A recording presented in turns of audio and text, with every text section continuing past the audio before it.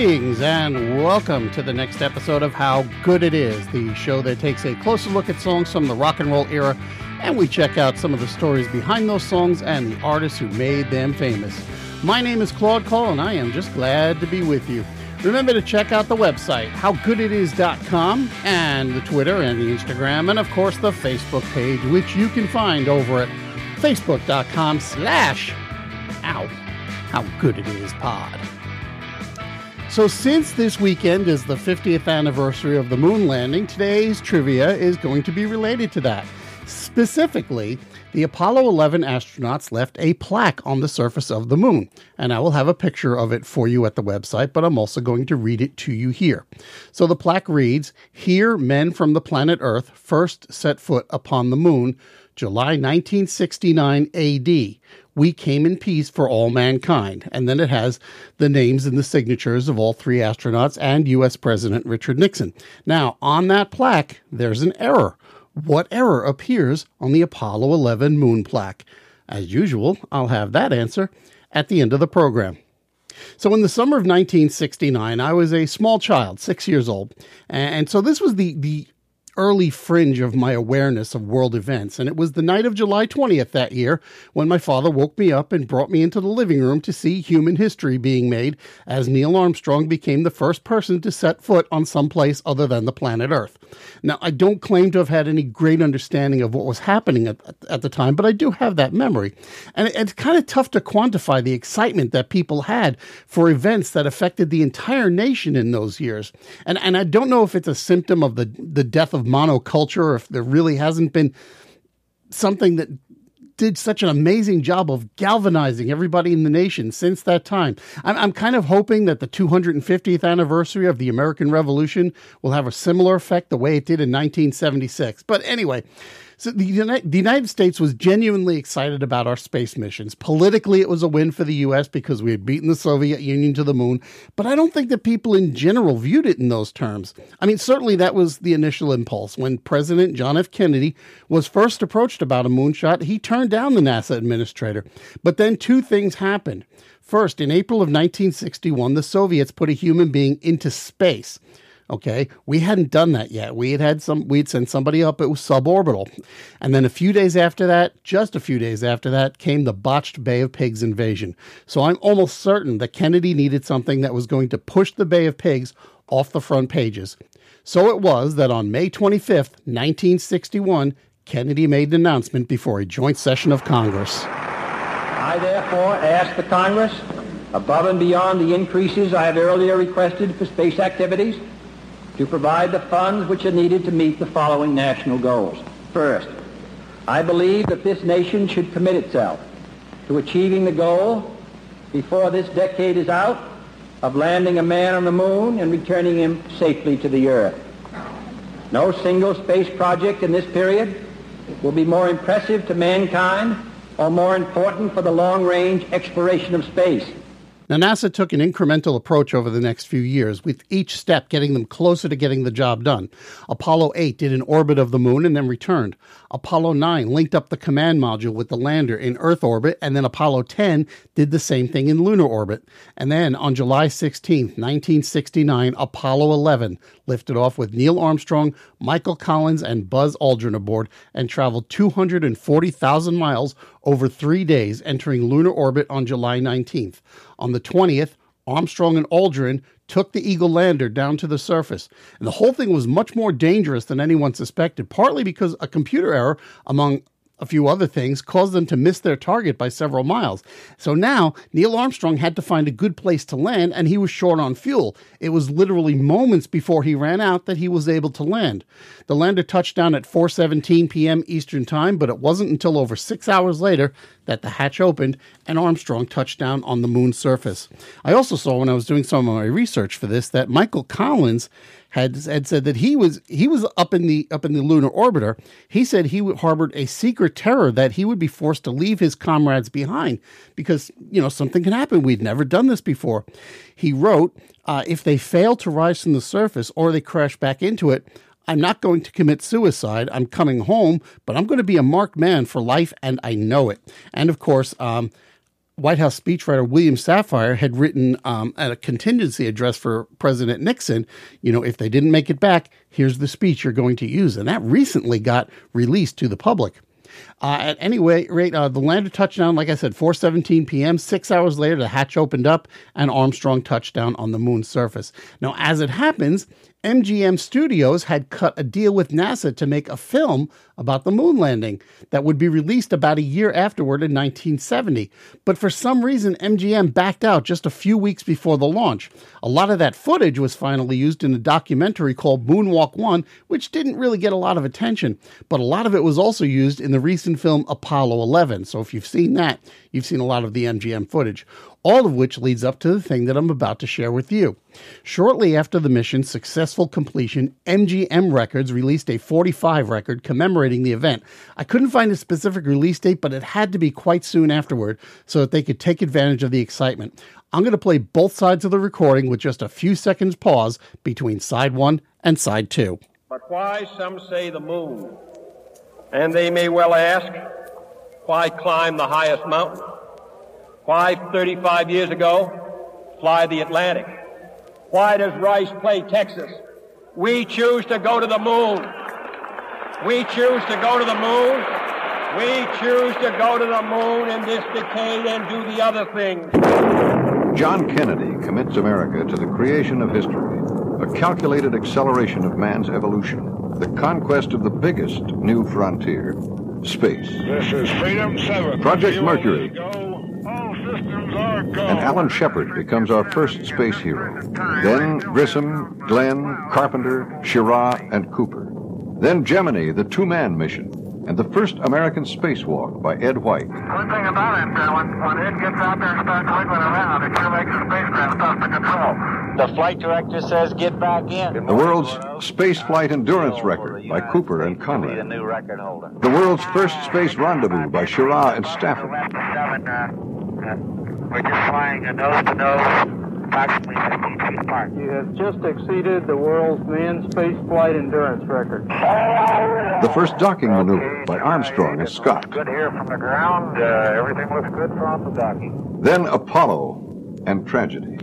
Gus Grissom, Ed White, and Roger Chaffee give their lives preparing the first flight to the moon. What we'll do now is follow. That first flight succeeds beyond expectation.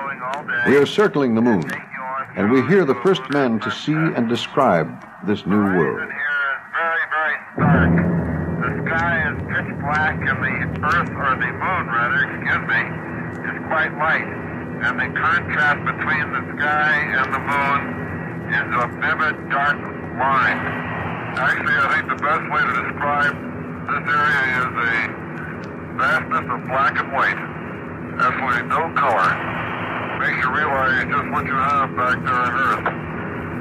The Earth from here is a grand oasis of the big vastness of space. For all the people back on Earth, the crew of Apollo 8 has a message that we would like to send to you.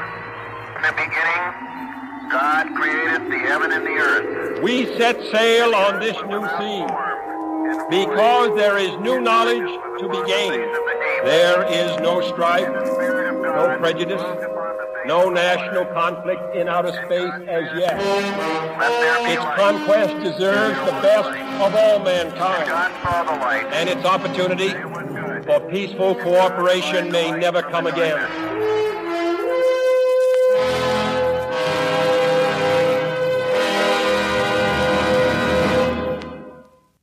10, 9. 8 years since Kennedy's impossible challenge. 6. And now just 5 days from its incredible fulfillment. 2, 1, 0.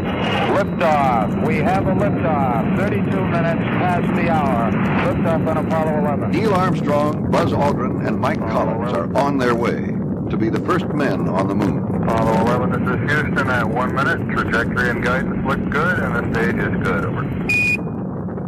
Yeah, Houston, Apollo 11, that gave us a magnificent ride. We're in window right now. I can observe the entire continent of North America. I didn't know what I was looking at, but I sure did like it. And as the moon sinks slowly in the west, Apollo 11 bids good day to you.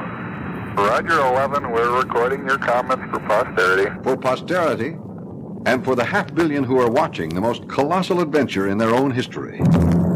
As it happens. Roger, you're a go to continue power descent. You're a go to continue power descent. 100 feet, 3.5 down, 9 forward. 5%. Forward.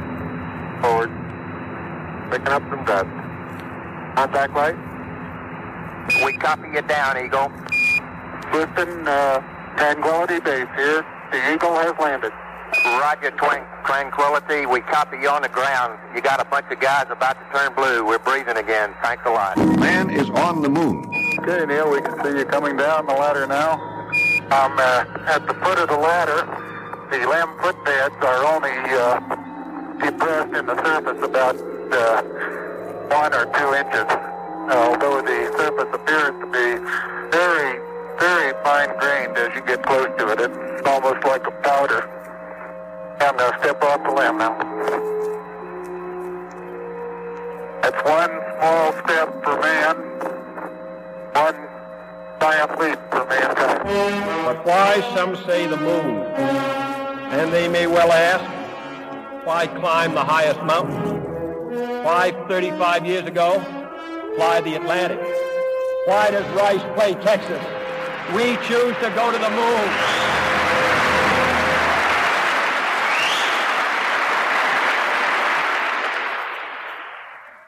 Incidentally, that is Hugh Downs who did the narration on that record. Now, how well the record sold isn't really known to me. If you want to purchase your own copy, you can find it. The catalog number is PX101 on MGM Records. You can find it ranging anywhere from under $1 to about $15, or you can go to Buzz Aldrin's website and buy an autographed copy for a few $100. I have to note, I found a copy of this record over a year ago, and I sat on it all this time specifically so that I could use it this week, okay? And for the record, I got mine for $6. But there's another record that was rushed out shortly after Apollo 11 that did manage to make the charts. Jon Stewart was obviously moved by the event, and he ran into his studio to lay down this track. Black boy in Chicago, playing in the street. Not enough to wear, not near enough to eat. But don't you know he saw it on a July afternoon? Saw a man named Armstrong walk upon the moon. Young girl in Calcutta, barely 8 years old, flies around the marketplace. We'll see she don't get old. But don't you know she heard it on a July afternoon? Heard a man named Armstrong walk upon the moon. Heard a man named Armstrong walk upon the moon.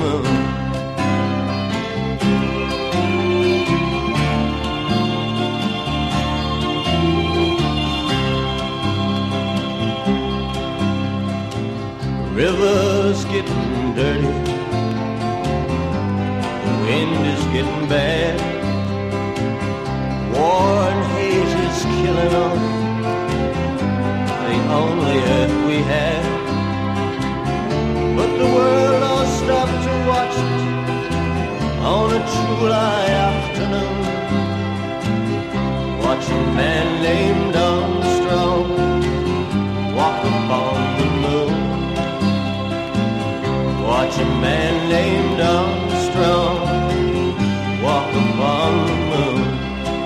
And I wonder if a long time ago, somewhere in the universe, they watched a man named Adam walk upon the earth. That's one small step for man, one giant leap for mankind.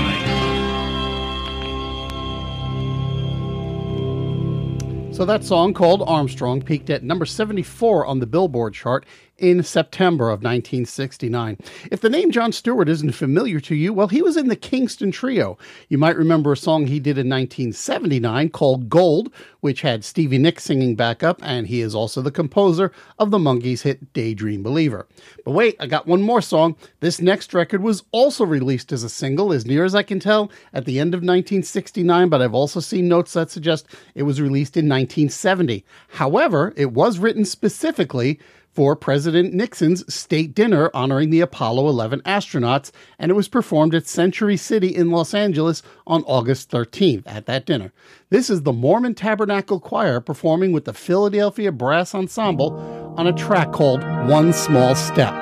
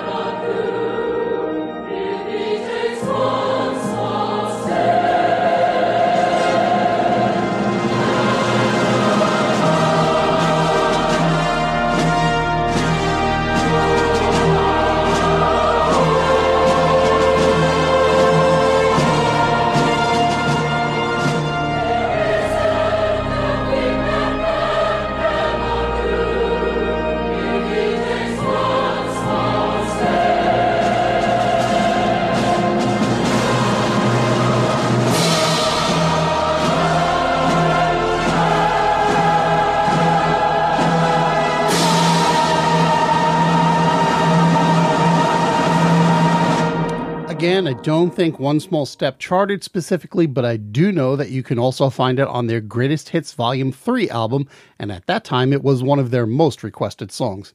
And now it's time to answer today's trivia question. Back on page 2, I mentioned that there is a plaque on the moon, but it has an error on it. What was that error? Well, you didn't need to look at the plaque to pick it up. If you were listening carefully, you would have heard it because it's a grammatical error. See, when we typically refer to historical dates, most people nowadays will break it down into BC, which stands for before Christ, or BCE, before the Christian era, and AD, which is short for the Latin phrase Anno Domini, meaning in the year of our Lord. Because of their literal meaning, AD is supposed to come before the date, and BC comes after. So we would say that Julius Caesar was assassinated in 44 BC, but Pompeii was destroyed in AD 79. Thus, it's grammatically incorrect to say that something happened in July 1969 AD. Also, if you really want to nitpick, there's a comma between 1969 and AD that doesn't belong there at all. And that's a full lid on another edition of How Good It Is. If you're enjoying the show, please take the time to share it with someone and maybe even leave a rating somewhere. If you want to get in touch with the show, you can email me at howgoodpodcast@gmail.com or You can follow the show on Twitter or Instagram at HowGoodItIsPod. You can also visit, like, and follow the show's Facebook page at facebook.com/HowGoodItIsPod, or you can check out the show's website, HowGoodItIs.com, where you might find a few extra bits. Thanks as ever to Podcast Republic for featuring the show, and thank you so much for listening. I'll talk to you next time.